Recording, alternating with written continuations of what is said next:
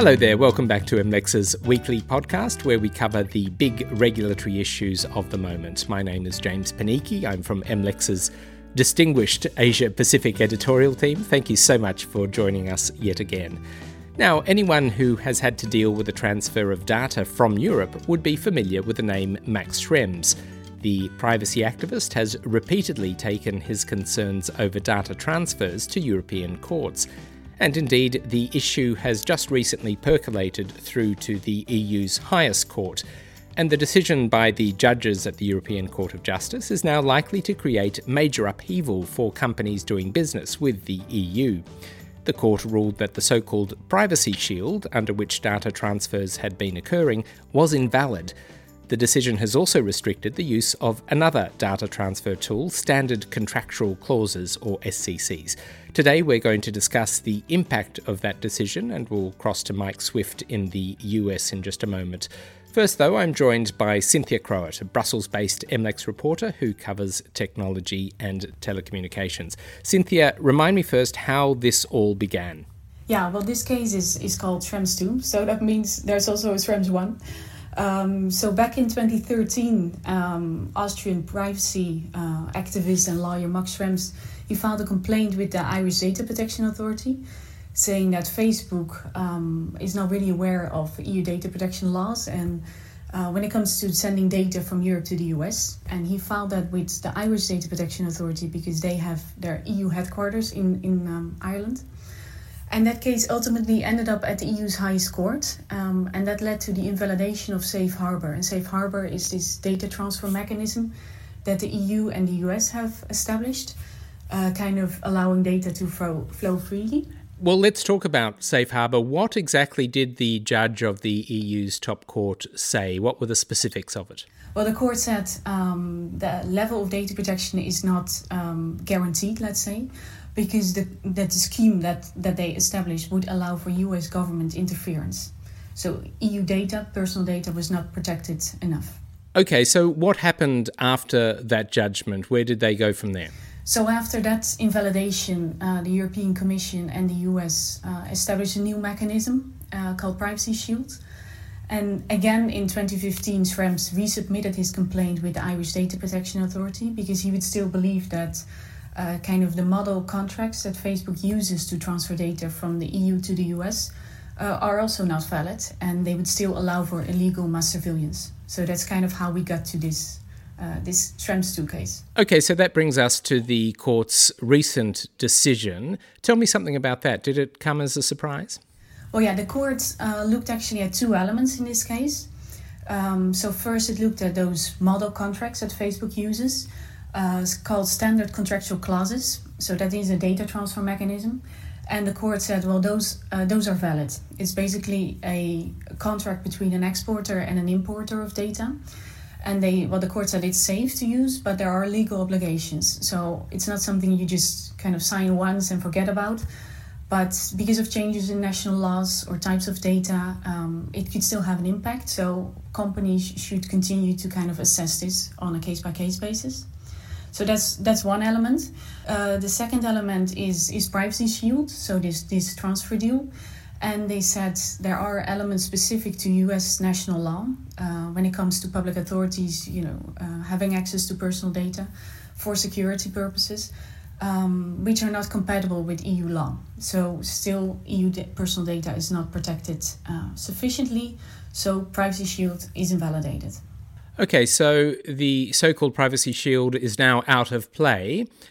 What's next for business in the EU that needs to transfer data to the US? What do they do? Well, first of all, they need to check if they are using Privacy Shield as their main data transfer mechanism. And because it's illegal, they will have to think about a plan B. If they want to continue transferring data, they can use those standard contractual clauses, as we just explained, but they will have to see kind of what type of data they use. So it might mean that they have to, use additional measures to allow the data to be transferred safely. GDPR, the EU's data protection regulation, also allows for other data transfer deals. But it has to be said that the full scope of this ruling still has to be seen.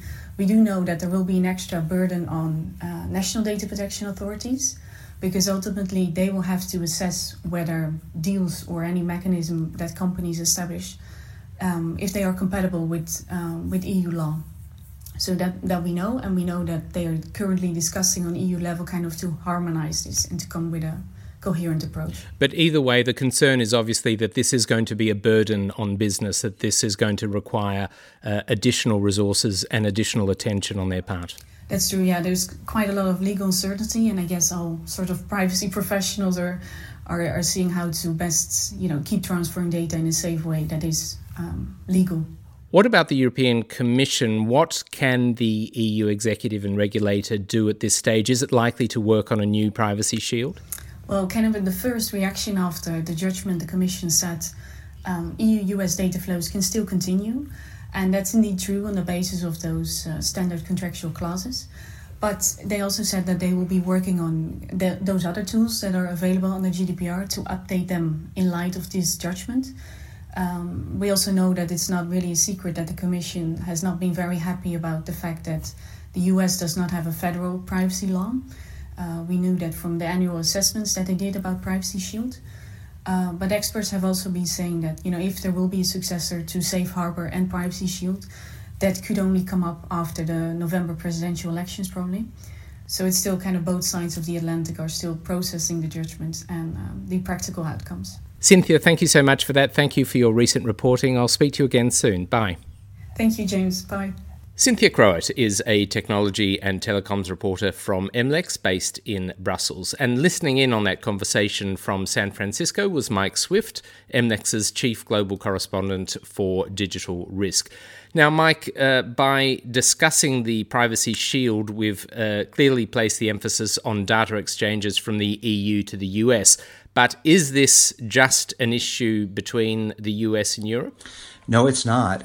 This is very much a global issue. And if you look around the world, there are certainly winners and losers because of this decision. Okay, so who are the winners and who are the losers? Are there other major jurisdictions that are likely to lose out from this? So any country that has an adequacy agreement with the European Union is really a winner. So you could say Japan is in that list. Brazil has just passed a comprehensive data protection law that seems to be a very close fit with Europe's GDPR. So it's likely that they have a good chance at getting adequacy with the EU.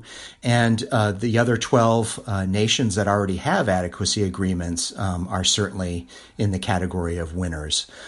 Korea is another country that's trying to negotiate an adequacy agreement. So really all of those countries are really in pretty good shape. And Mike, what about the idea that US companies will now want to store more data in the EU without repatriating that data? Is that a feasible prospect? It is for a lot of them. They could lease space in existing data centers in Europe. They could build their own if they're big enough to do that. But there's so much uncertainty now about what will succeed the Privacy Shield. I think for smaller companies that's not going to be as feasible though, and so they are very much focused on the negotiation of whatever comes next after Privacy Shield. And there is, I suppose, a judgmental aspect to this EU ruling in a way. I mean, there's the suggestion that the US and its lack of a national privacy law poses privacy risks. Is that the way this has been read in the US? There's certainly some of that, James, and I think that this is yet another reason why it's really imperative on the U.S. Congress to pass, a national data protection law. But unfortunately, that's been the case for a long time, and Congress hasn't really been able to get there. The U.S. political process is so fraught right now because of partisan divisions as we're going into a presidential election that it's not clear when that's going to happen, but it's certainly not going to be until a year after the election, 2021 or more likely 2022. So for the near term, I think the focus is going to be more on shoring up the ombudsperson aspect of Privacy Shield and giving European citizens more redress if they have an issue with U.S. intelligence data gathering. As a sidebar issue there, of course, there are state jurisdictions in the US that do have stronger privacy protections. I mean, everyone's mentioned the example of California. Is the possibility of California-EU negotiation to finalize a deal, is that feasible? Is that possible? Well, EU officials say that it definitely is. And in fact, California now has a new comprehensive privacy law. But by the end of this year, Californians are going to be voting on an even stronger law that would move California much closer to the GDPR and really even surpass the GDPR in some areas of privacy protection, such as for children. And also for location data. So that would put California in it would appear, a very good position to try and negotiate an adequacy agreement like that. And potentially that could be one way that regulation might be an economic boon to California. Okay, now Cynthia mentioned possible next steps on the part of the EU. What is likely to happen on the US side? Who gets to negotiate these things, given that there is this lack of a central national privacy law? Right. Well, as Cynthia mentioned, everybody's still trying to digest this very lengthy court decision. And the United States Department of Commerce has signaled that they are going to step forward to negotiate this. What I'm hearing from talking to industry in the last few days is there's optimism that they feel that the U.S. government has realized what's at stake here, the incredible value of more than $7 trillion of digital products and services going back and forth across the Atlantic.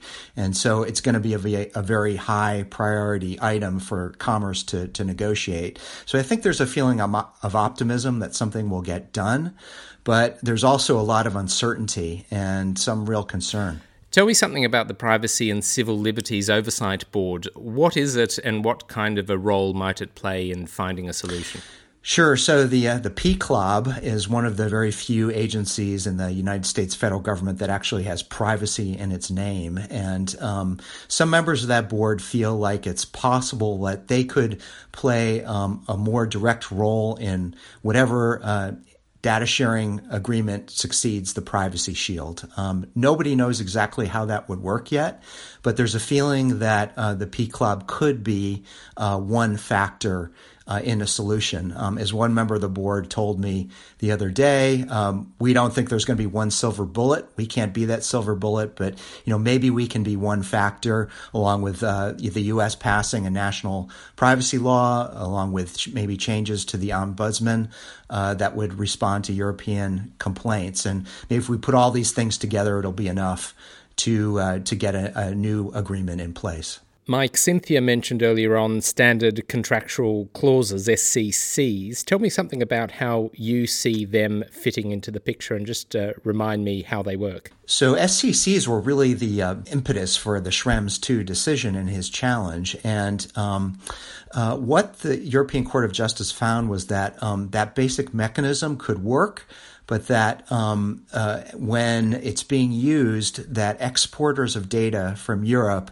really need to pay more attention to the destination of that data and making sure that there are adequate protections in those jurisdictions. And so what one lawyer I heard liken these decisions to really two bridges that were inspected by a group of structural engineers. And with Privacy Shield, the finding was we can't send any trains over that bridge. It's not safe. But with standard contractual clauses, the feeling is, all right, we can send trains, but we really have to look very carefully at the contents of each train and the destination of each train. And that is going to put a lot more pressure on companies to be careful about how they use that mechanism. So even though it was judged to be valid by the court, it's going to really create more risk for companies to use that, and they're going to need to be a lot more careful about when they do use that mechanism. Mike, it's been great talking to you. Thank you so much for introducing us to the acronym PCLOB. That will stay with us for many years to come, and I'll speak to you next time. One. Thanks, James. Bye. Mike Swift is MLEX's Chief Global Correspondent for Digital Risk, of which there is clearly an abundance at the moment, and you can find reporting on the recent ECJ decision and its implications at the MLEX website, mlexmarketinsight.com. That's mlexmarketinsight.com. Also, if you haven't done so already, don't forget to download our special report on the Unaoil prosecution by the UK's Serious Fraud Office, written by Martin Coyle and Annie Robertson from our London team. It's a great read, it's highly informative, even if foreign bribery isn't usually your jam. And that's it for today. Thank you so much for listening. I'm James Panicki, Asia Pacific Senior Editor with MLEX, and we'll be continuing throughout the Northern Hemisphere summer. So we'll be back in your feed next Friday at more or less the same time. Bye for now.